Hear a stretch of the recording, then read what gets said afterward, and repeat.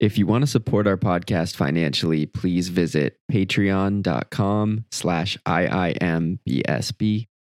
Also, email us with questions or ideas at ifimaypodcast@gmail.com. Today, we're interviewing one of my exes, activist and soon-to-be abolitionist lawyer, Jack Lyons, on their journey of identity, coming out, leaving behind a femme presentation, and eventually identifying as trans.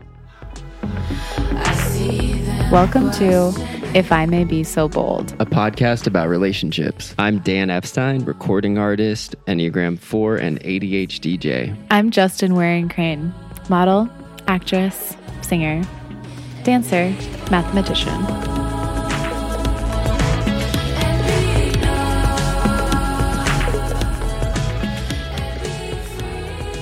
Mine is waking.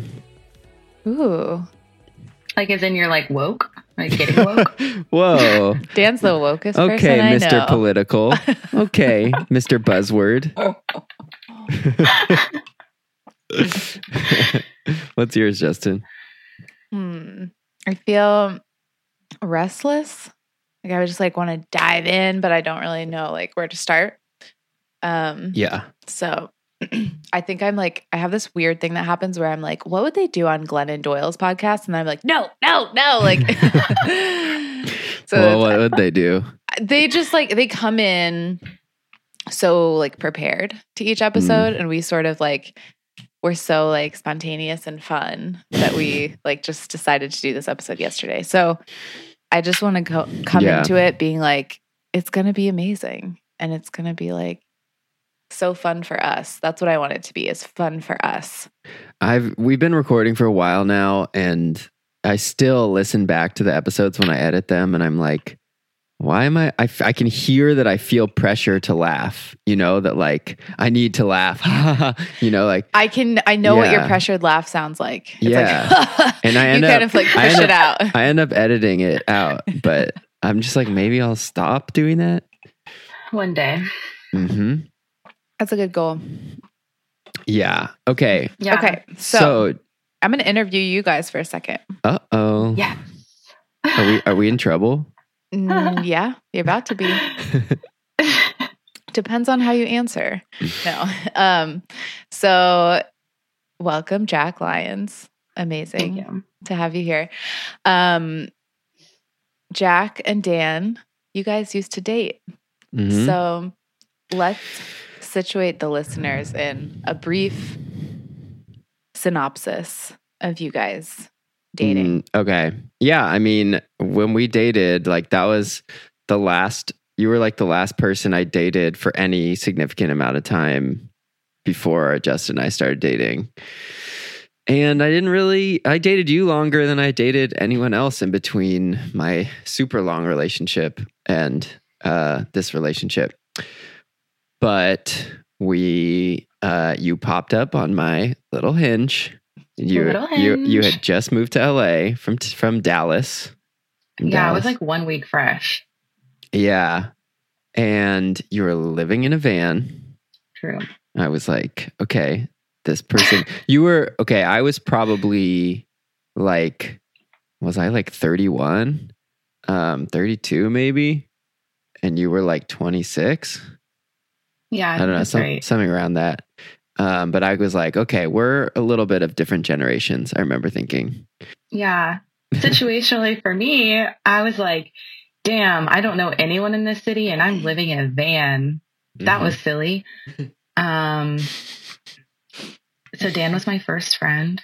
Yeah. Dan was the first Jewish person I ever met. Oh, really? Mm-hmm. That's explosive. Right. That's going to be the title of the episode. Right in this point in the episode, some really intense Jewish singing is going to come in. I'm going to edit it in. Yeah, it was cool. What did you know? What did you think about Jewish people at that time, or what associations did you have? I didn't think anything. Yeah. No thoughts up in that brain. Dan was the last person I dated before I was gay. And yeah, I guess How long did we date for? So I think we dated for like, a couple months, and then we broke up. Trying to remember when we broke up that first time. I think we were fighting. I'd never dated somebody who would just bring it to me, like so Aries. Not avoiding conflict. No. Yeah. And being like, when I did something and it triggered you, you would be like, that made me really upset, like really direct. Yeah. And that was interesting for me to deal with. And if you didn't say interesting, what would you say? It was challenging for sure. I felt challenged, but I also felt like it was cool because it was like, I could tell it was a good thing for me to experience, to be like, okay, my nervous system is like getting stressed out, but like we are able to get to a place of like a new understanding. And then we broke up for a few months, and then we got back together. But I think all in all, it was like between 5 and 6 months that we dated. Okay. And yeah, we had some really fun times. Some fights, some fun times. We did a really kind of hellish road trip in your van to Big Sur. Oh my God, that was so bad. It was bad within like the first 20 minutes. Oh, no. It was really stressful. How long was the road trip? We only stayed one night on the road trip itself, I think, in Big Sur. Makes sense. But wow, within the first 20 minutes, that's we impressive. were like on the freeway fighting. Yep. Car fights are so specific. On a road trip. Oh, yeah. You're like, here we go. We're trapped for 2 days. It's interesting because dating you, I felt like I could feel that like I might have been like too sensitive of a person to date you at that time, at least. And I could feel that was like the incompatibility for me, was like in the relationship, I was feeling kind of bad about being sensitive. And I knew that like probably was not going to work for me, because it just is. Yeah. And I was also, what's interesting is when we broke up, it wasn't a situation where I was like, oh, we'll definitely be friends. I didn't necessarily feel that in the moment, Yeah. It felt like a kind of, tumultuous rupture. It wasn't great. Yeah. And then we went to hang out. We got lunch like a few months later, and you didn't have any animosity towards me, and you had a whole new community. That's so interesting. I don't even remember this lunch. Where'd we go? We went somewhere in like West Hollywood. Oh. Yeah. And you were like, I was thinking like, how did we become friends after a not like super amicable breakup? Mm-hmm. And now, how did you guys don't really realize or know how you guys got to be friends again? Well, I don't know. I think we weren't talking so much for a little while, and then we had lunch, and I think just like after a bit of time, we just started talking again. And then you lived with me briefly, a few years later. But like, you started coming to like some social things with your, at that time, girlfriend. And I feel like we have a friendship that is very like easy and fun for me now. Yeah. I would agree.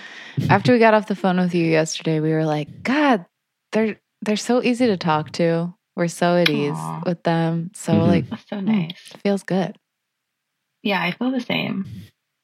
I wish I had a better memory of all of this. I think the thing that stood out to me the most about dating you, Dan, was that you were the first, as I said, Jewish person I'd ever met. No, you weren't doing the like, Justin, I don't know if you had this experience in Texas, but like the Christian man dating in Texas is just like a whole archetype of person. that in some ways is like not, great. And in other ways, kind of allowed me to move through dating without taking a lot of responsibility for like my actions and my feelings. And I think I was a little bit of like a princess. I fully had these men like cooking me 3 meals a day and like driving me around and like planning all the dates and like doing the like pursuer role where I just kind of had to like show up and not even like I would get like picked up from my house. That's nice. And I feel like one of the first, I don't know if it was a fight, but in my mind, it was a fight with myself, was Dan was always trying to make me drive to his house. And I was like, Dan, what the fuck is this about? I mean, now we have a whole new episode. We're just going to talk about this. What the hell is that about, Daniel? I think that was like my response to everything, like very normal, reasonable dating requests. I was like, what is chivalry dead? Like, I'm out here living in my van in West Hollywood and Dan lives in Silver Lake. And I was driving my entire house to go see this man. And I was like, this is crazy. Yikes. And I feel like Dan just had other like very reasonable things where he would prioritize himself as a person. And I was like, no. This is not how this works. I don't know if you remember any of these instances, like in the very beginning.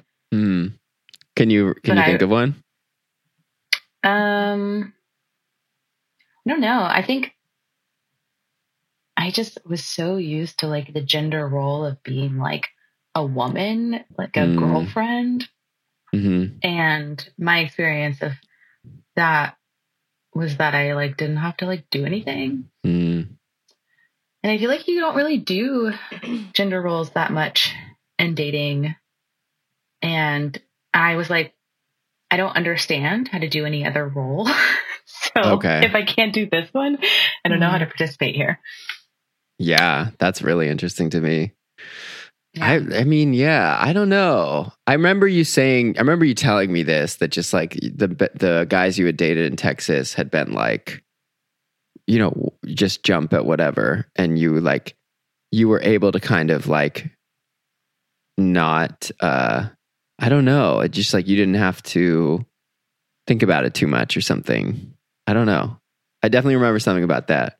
But I remember you getting really mad at me about things that I was caught off guard about. Like what? I remember this one time where you were upset about something that had happened, not with me, like separate from me. And we were texting about it or something. And I was just like offered, like, I was like, I think I said like, take a few breaths or whatever. And you like hated that.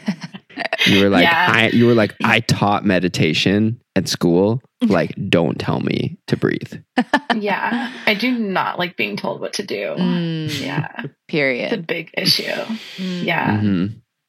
No, someone I'm dating told me to take a breath earlier this week. And I was like, what the fuck did you just say to me? So that's the through line. I didn't actually say that. Like, I've learned like a bit of like fucking self-control to not say everything I'm thinking. But it did rub me the wrong way. And I was like, why am I getting so mad that this person told me to breathe? I have a real trigger around authority. I don't know if it's similar for you in that I think it comes from being raised in the church. And it's just so like, because of being so controlled and monitored through that authority and being told what to do, it just feels really bad to me, really stifling. Oh, I hadn't made that connection of like religious trauma aspect of hating authority. Obviously, I hate all forms of authority, perceived or real. And even when people are being helpful, like if you offer me help that I don't want, it's game over. Wow. That's really good to know. It's not great.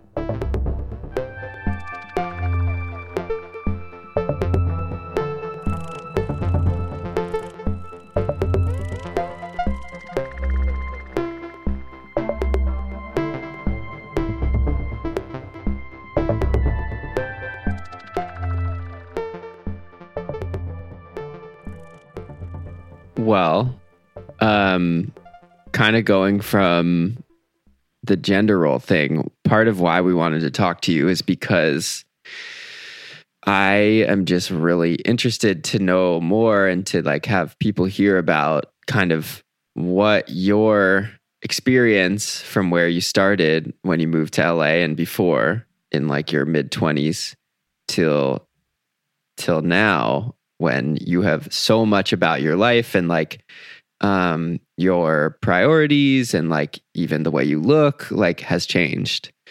And part of what's interesting to me about that is like, from knowing you, there's certain things that, you know, you were praised for and given attention for that you had, as like a very femme appearing, you know, blonde, long haired blonde person, coming from Texas, that you decided like, not for me, this isn't me. So I would just like love to hear you talk about kind of, I know you said you have a bad memory, but do your best. Don't tell her what to do. Them what to do. Yeah. So, I mean, what's like the first thing that comes to mind when I bring this up? Can you be more specific? Yeah, sure. Well, okay. So like kind of continuing my thread. So certain things that like you were praised for, given attention for, and other things that you were kind of limited or put in a box for. So I guess maybe let's let the question be,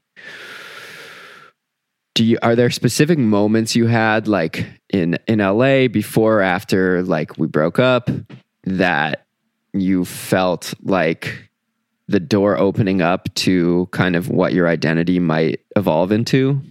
Oh, that's a good question. Yeah, I think I was kind of blindsided by my identity. Like I wasn't like really marinating on like, who am I? Like what is my gender? What is my sexuality? Like I feel like it kind of just happened to me in a weird way. And I think moving out of Texas to a city where I didn't know anyone opened up the possibility that I could be like my own person without having to report to anyone. Like no one's gonna really know like what I look like or dress like on a day-to-day basis. No one's gonna know who I'm going on dates with. So I think there was just some freedom there of like, I'm not gonna run into people from my old church. I'm not gonna be like accountable to like a past version of myself that people have to adjust to. And I think that was amplified during the pandemic when I didn't have to go into schools anymore. For work. A huge part of like feeling trapped in my identity as a femme was that I work in pretty conservative schools, where you're like a miss or a mister. So I would go into these schools and be called Miss Lyons and would have to dress the part of like pure, innocent, sweet teacher. And obviously I'm a fucking demon, so that didn't sit well with me. That is so layered too, because how teachers are like mammified or like defanged, you know, and like desexualized. They're like not just supposed to appear, you know, feminine and sweet and innocent, but also like asexual too. Yeah. Just so like uncomfortable. Yeah. I think that was like a huge part of like, then I think you asked like what opened the possibility or opened the door, and just like working from home without having to see anyone. It's like the big thing for me. Yeah. I think the timing of the pandemic was also the timing of my first gay breakup. And in that relationship, I don't know. I guess we were like, I'm like, was I a lesbian? Not really. I was bi. But dating a person who's also now non-binary. At the time, it was like a very like femme butch dynamic, and I got a lot of attention in that relationship in the same way that I did from men, and that I was praised for being femme. Like I was praised for like my makeup, my outfits, my hair, the whole like bit of being a femme woman.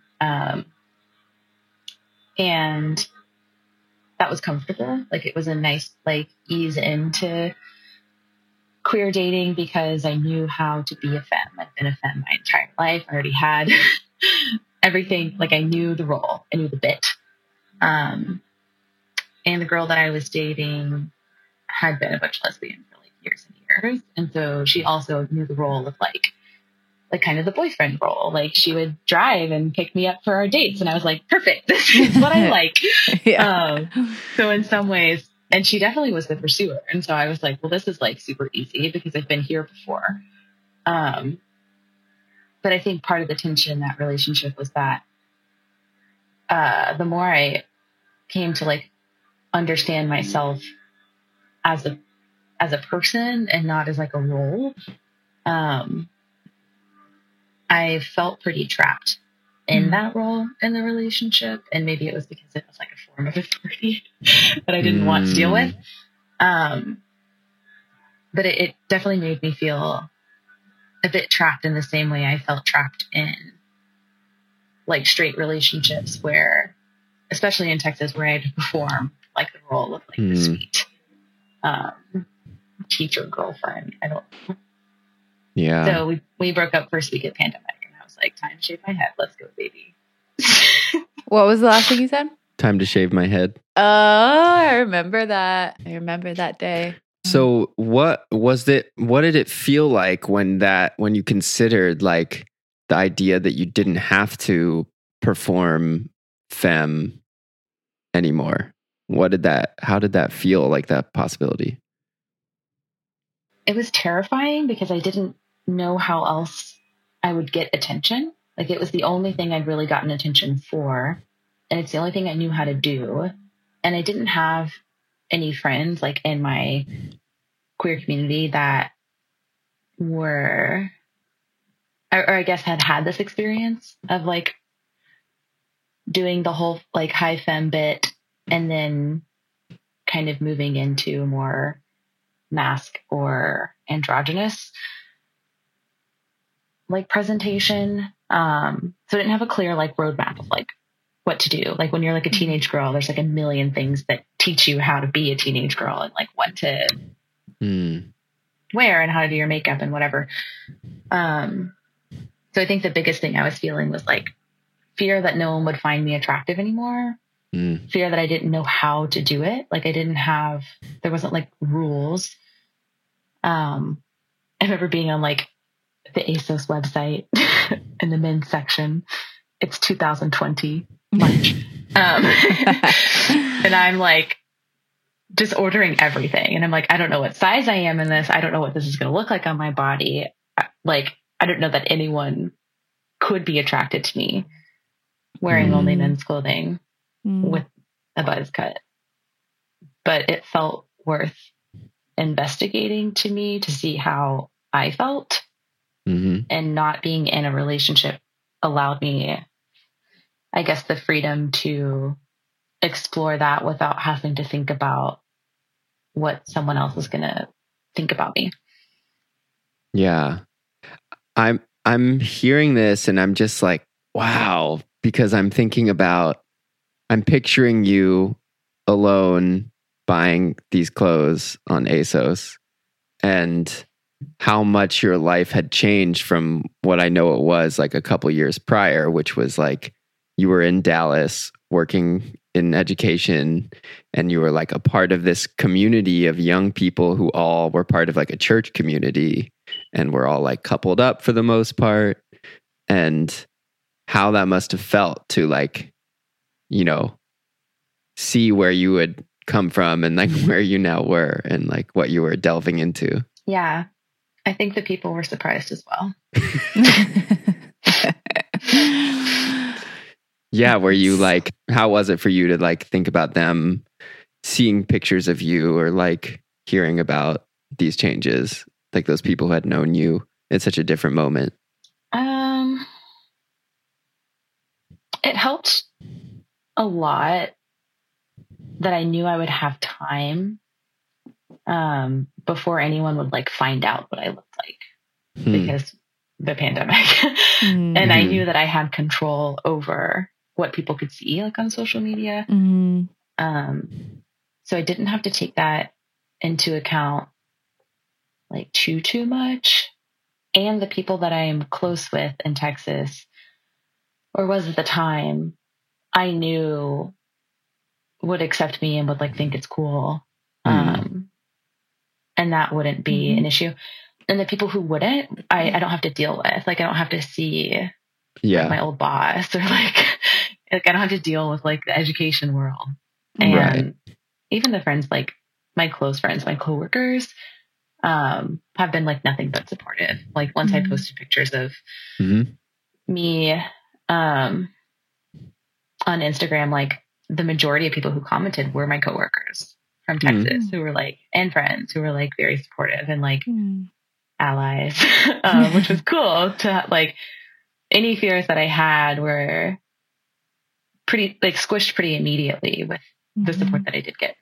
When you let go of that and that's so scary. Like you said, terrifying. You're like really like in the wilderness being like, I don't know what the fuck this is going to be like. And like you said, like, am I going to be attractive? And like, it's just of course, then what happened was you're like, oh yeah, I'm so attractive, but in this like totally different way.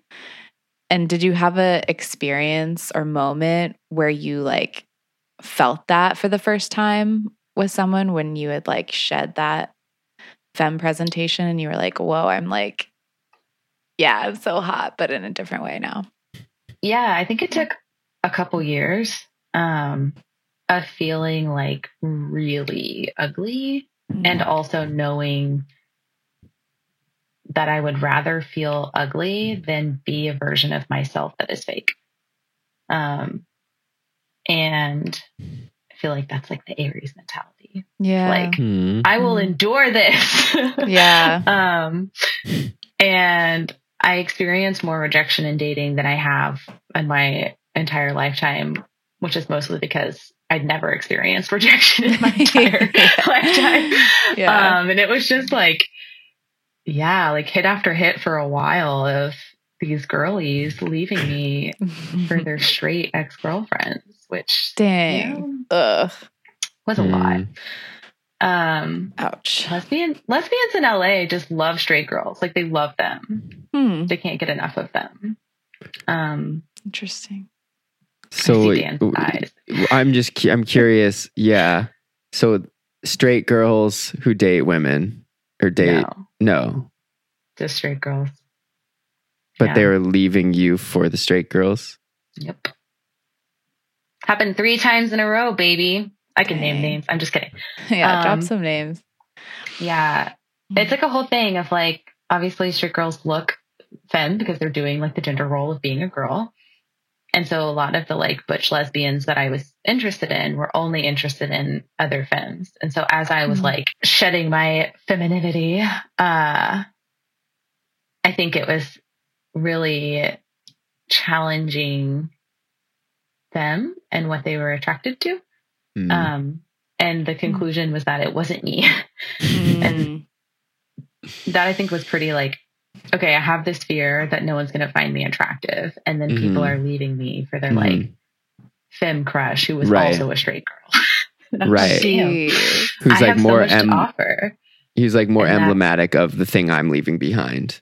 Yeah. I'm like, oh, I've done that bit before and I can do it. I did it very well. I excelled even. Yeah. Yeah, you did. So I'm like, this is like, damn, like I could have, That's so brutal to be like, I'm scared this thing is going to happen. And guess what? Like it does a bunch of times, but then you're like, oh, and I'm fine ultimately, but still like so painful. Yeah. You were saying that since moving to Oakland, like you've noticed how different it is and that in LA, people do still subscribe much more to like traditional femme masc dynamics, which makes sense to me because like, we don't live in like Hollywood or West Hollywood or Beverly Hills, but like still you like can feel here that like being like young, hot, skinny is some like an intensity about like the power that can give you. in LA. Yeah. Yeah. I don't know. It's really interesting to me because I felt like coming out in LA was so easy. Like it was so good because I had an idea one day that I could be bi, and then I changed my Tinder settings, and then in like a week I had 2 girlfriends, and I was like, this is sick. I'm also poly now. But I think that was also like my like femme long blonde hair era where like nothing about the world really changed. I just was dating women. And it looked the same too. Like the relationships were very similar. And I think once that dynamic became less interesting to me because I didn't want to be a femme anymore. There was that like weird period of rejection. And then I moved back into a van and fled the state of California, was in Atlanta. And I forgot about that. Yeah, like that time during Atlanta, I was like sort of working, but only on Zoom. So like I still didn't have to like go into schools really. And I knew that I was going to start law school soon. So I knew that I was like permanently leaving this education world, and I could like really go all in on like what I want to look like. And I didn't have any language around like trans discourse to describe what was happening as transition. I think I was just like really silly, not thoughtful, wearing men's clothing for like 2 years. And I was like, this is what I do now. And moving to Oakland, my first friend here was someone that I was going on dates with in LA's other person that they were going on dates with, who chaotically I added on Instagram and started hitting on them and their DMs. And that was silly. So I met up with them once I moved here, and they're trans, non-binary, and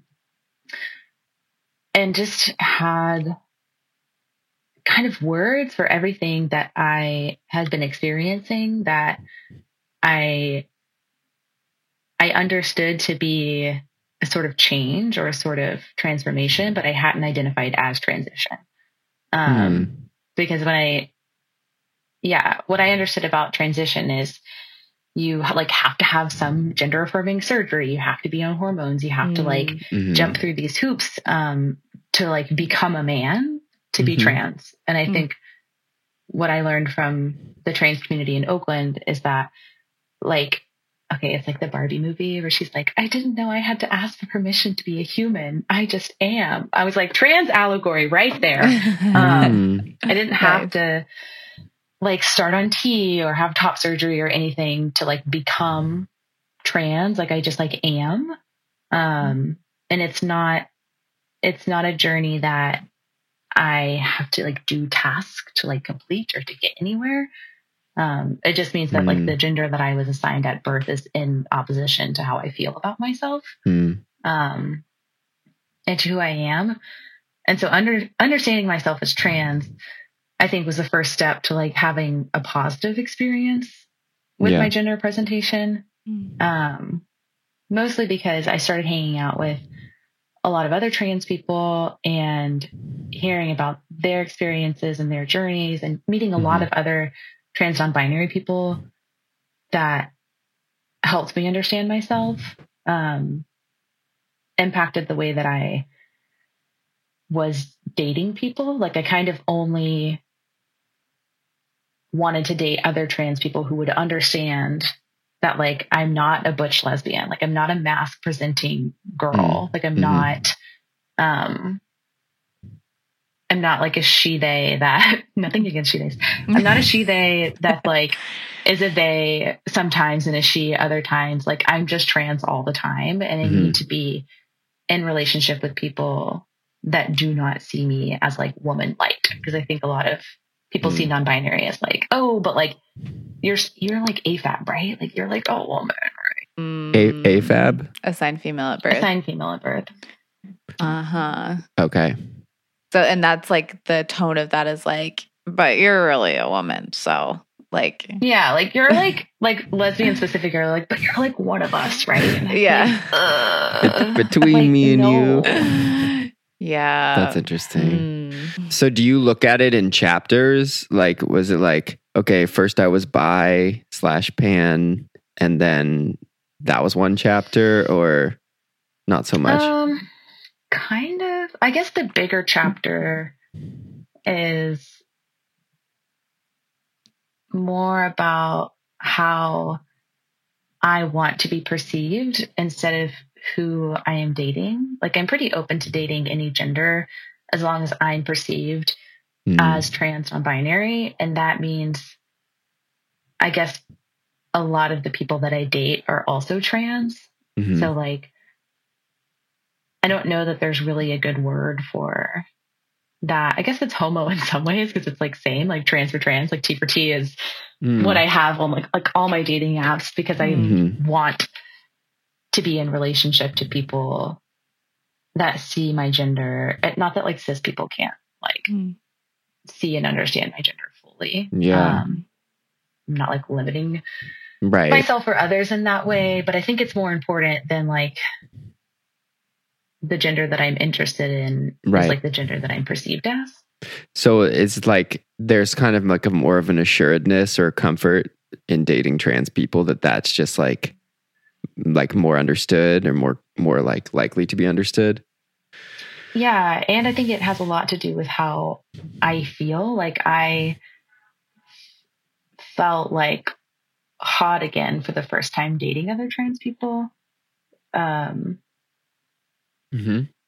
I've had such like euphoric experiences that it's hard to imagine having with people that haven't transitioned or haven't like gone from one thing to another, which can be true in ways outside of gender. But I think that like overlapping experience does a lot for me. Like it's like it connects me to people. Yeah. In a big way. Yeah, that seems so powerful. Like it's like such a huge thing to have experienced. Yeah, it's also funny because then you can send like pictures of like past selves. Yeah. Oh my God. Yeah. With like, yeah, it's fun. Like, look at this LOL. Can you believe it? Right. That's really fun. Whoa. Yeah. Dang. Okay. I know what I want to talk about next. Go off.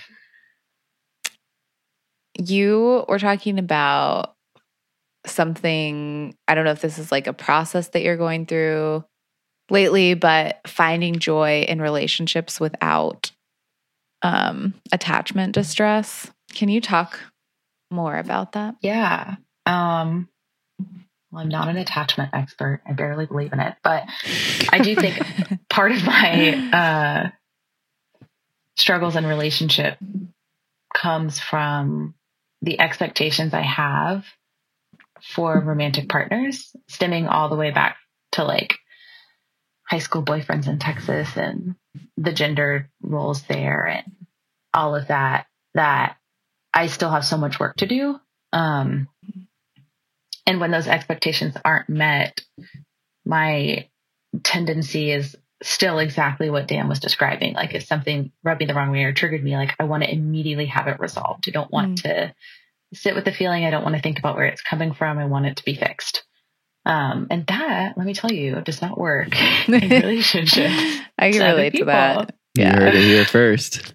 And I think my dating pattern is that I'm only interested in people when it's sort of like a mutual obsession type of love where you're just like goo goo gaga hard eyes about each other all the time, like texting 24/7, trying to squeeze each other into each other's calendars as often as possible, which inevitably leads to like a roller coaster relationship, whirlwind romance, and those don't go super well for me. So I think what I'm trying to be open to is forming connections with people that are fulfilling, that are not centered around the idea of like being partners. Like I don't want to only have valuable relationships with people that I'm in like a couple with. Like I want to be open to different dynamics outside of like a super intense romantic relationship to see what needs I can have met outside of like the universe of like traditional dating. Yeah. Which just does feel very possible in the Bay Area. Like the poly community out here is like amazing. Like there's so much space to have different types of connections with people. And in my experience, like people here are very open about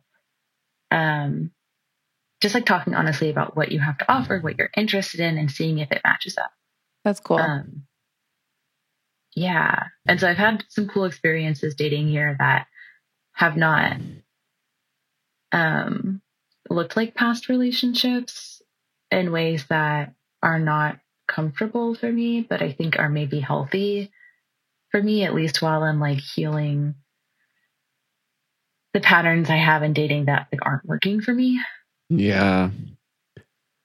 That's cool. It makes me think of like, there's been times with my coaching clients when people are having anxiety around dating, or like dating is stressful, or have like unpleasant experiences from their dating past that they're, wary of, that like having people kind of try and remember or focus on things that you can, reasons why you would want to go on dates or like meet people outside of like where like ending up at some particular partnership, like end goal, like that there actually are many things that can come from meeting people and like going out like that. Yeah. Yeah. I think I've always known that in theory. And so many of my close friends I met on dating apps and pretty quickly were like, okay, this is like only going to be platonic. And that's been awesome because I feel like I have a lot of queer community from that. And those relationships are like really fulfilling to me, but are also very separate in my mind from romantic or sexual relationships. Like I'm not a person that enjoys flirting with my friends, although that's very common in the queer community. It's like kind of a hard boundary for me. Like if you're my friend, you're my friend. And that's like a comfort safe box because I don't experience any attachment distress in friendships. I don't worry about friends leaving me. I don't have to like have the anxiety I have in romantic relationships and friendships.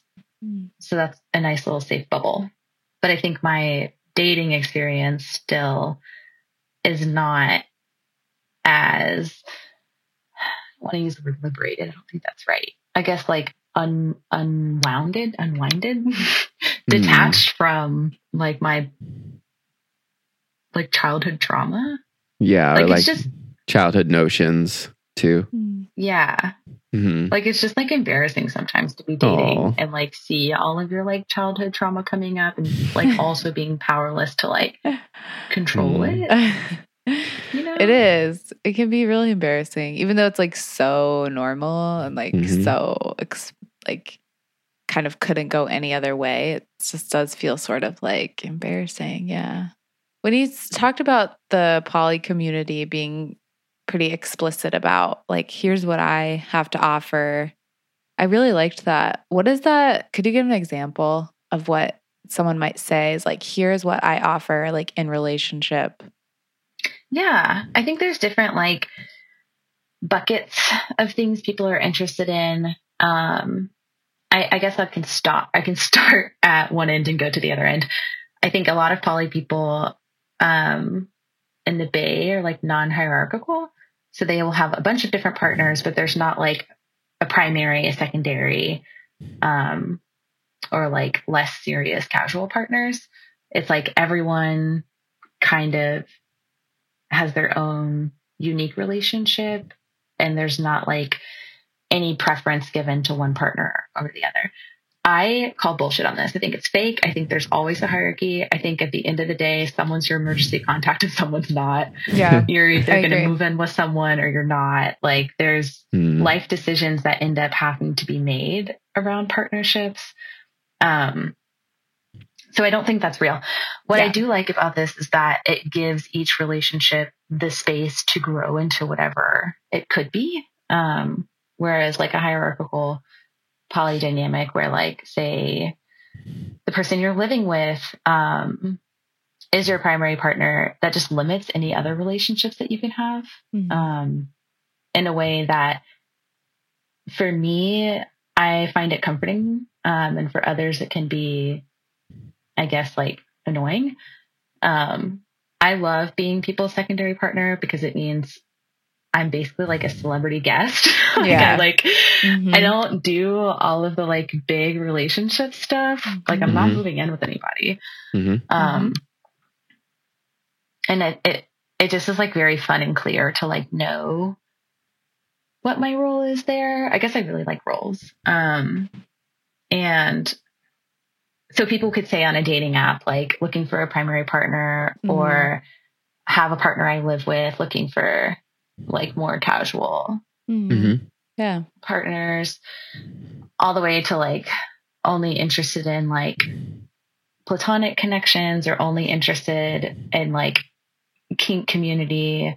So people can say like specifically what things they're looking for within like the kink universe of options too.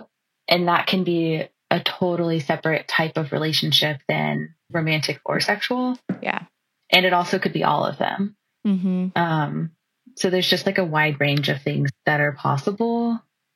And I think for a lot of poly people that I have met, everything starts off on the table. And then as you get to know each other, you kind of figure out like more relationship anarchy wise, like what things do you want to keep on the plate? What things do you want to take off? What like makes sense for us now? And also knowing like that could change in a month, that could change in 6 months. And it's like a more fluid thing as opposed to like, you are my primary partner. You'll be my primary partner in 6 months and no one else is going to ever be your primary partner again. Yeah. I like that. It's much more responsive, I think.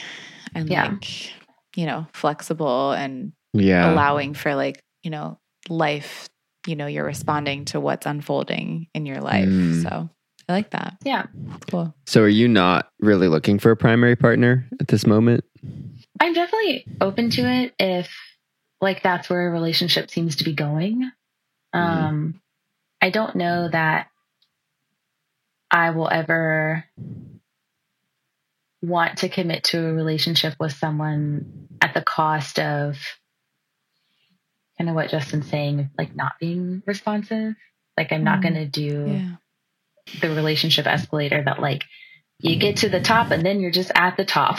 Like I always want there to be some flexibility with either escalating things more or de-escalating things based off of how it's going or what you have the capacity for. I really like that. Yeah. I don't know that I desire a primary partner right now. So I don't think I'm going into dates hoping or expecting that to happen. Yeah.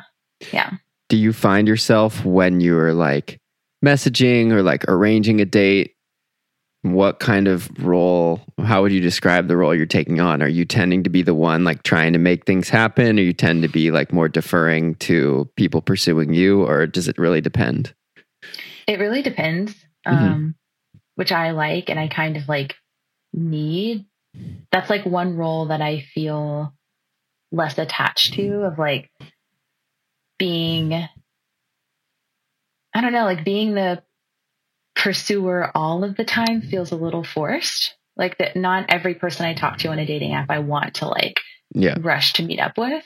But there are times where I do feel more urgently and excited about someone where I will like work to make it happen.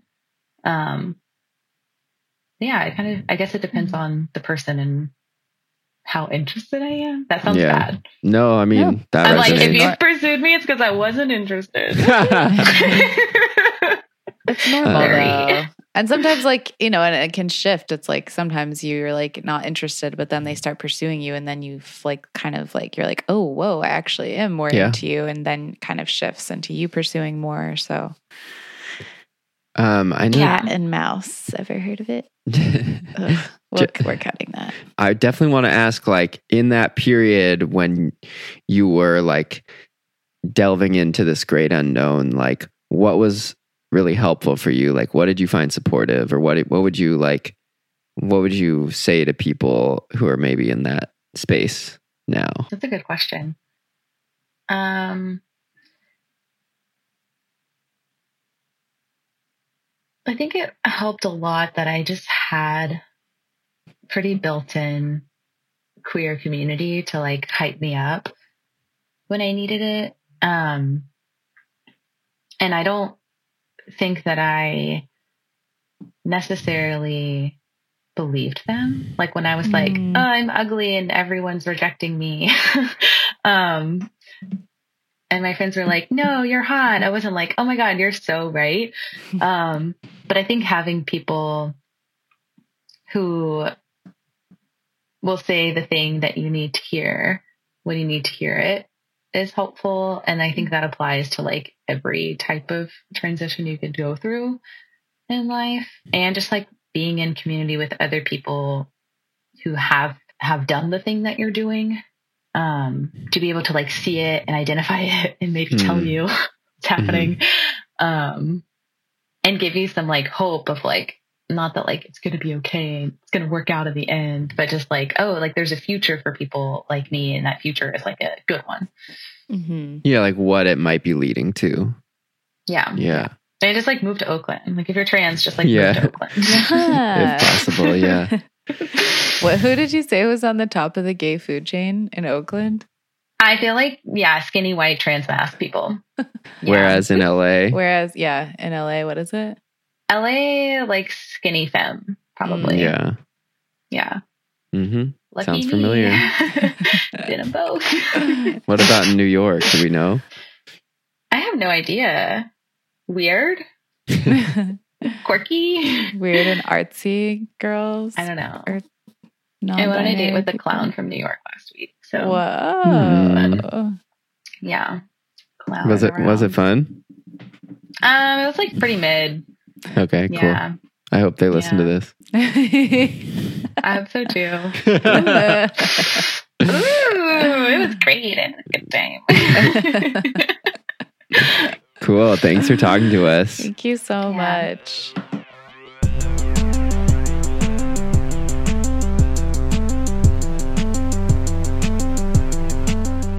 And that's our show. Thanks for joining us. Our music is by Nightlight.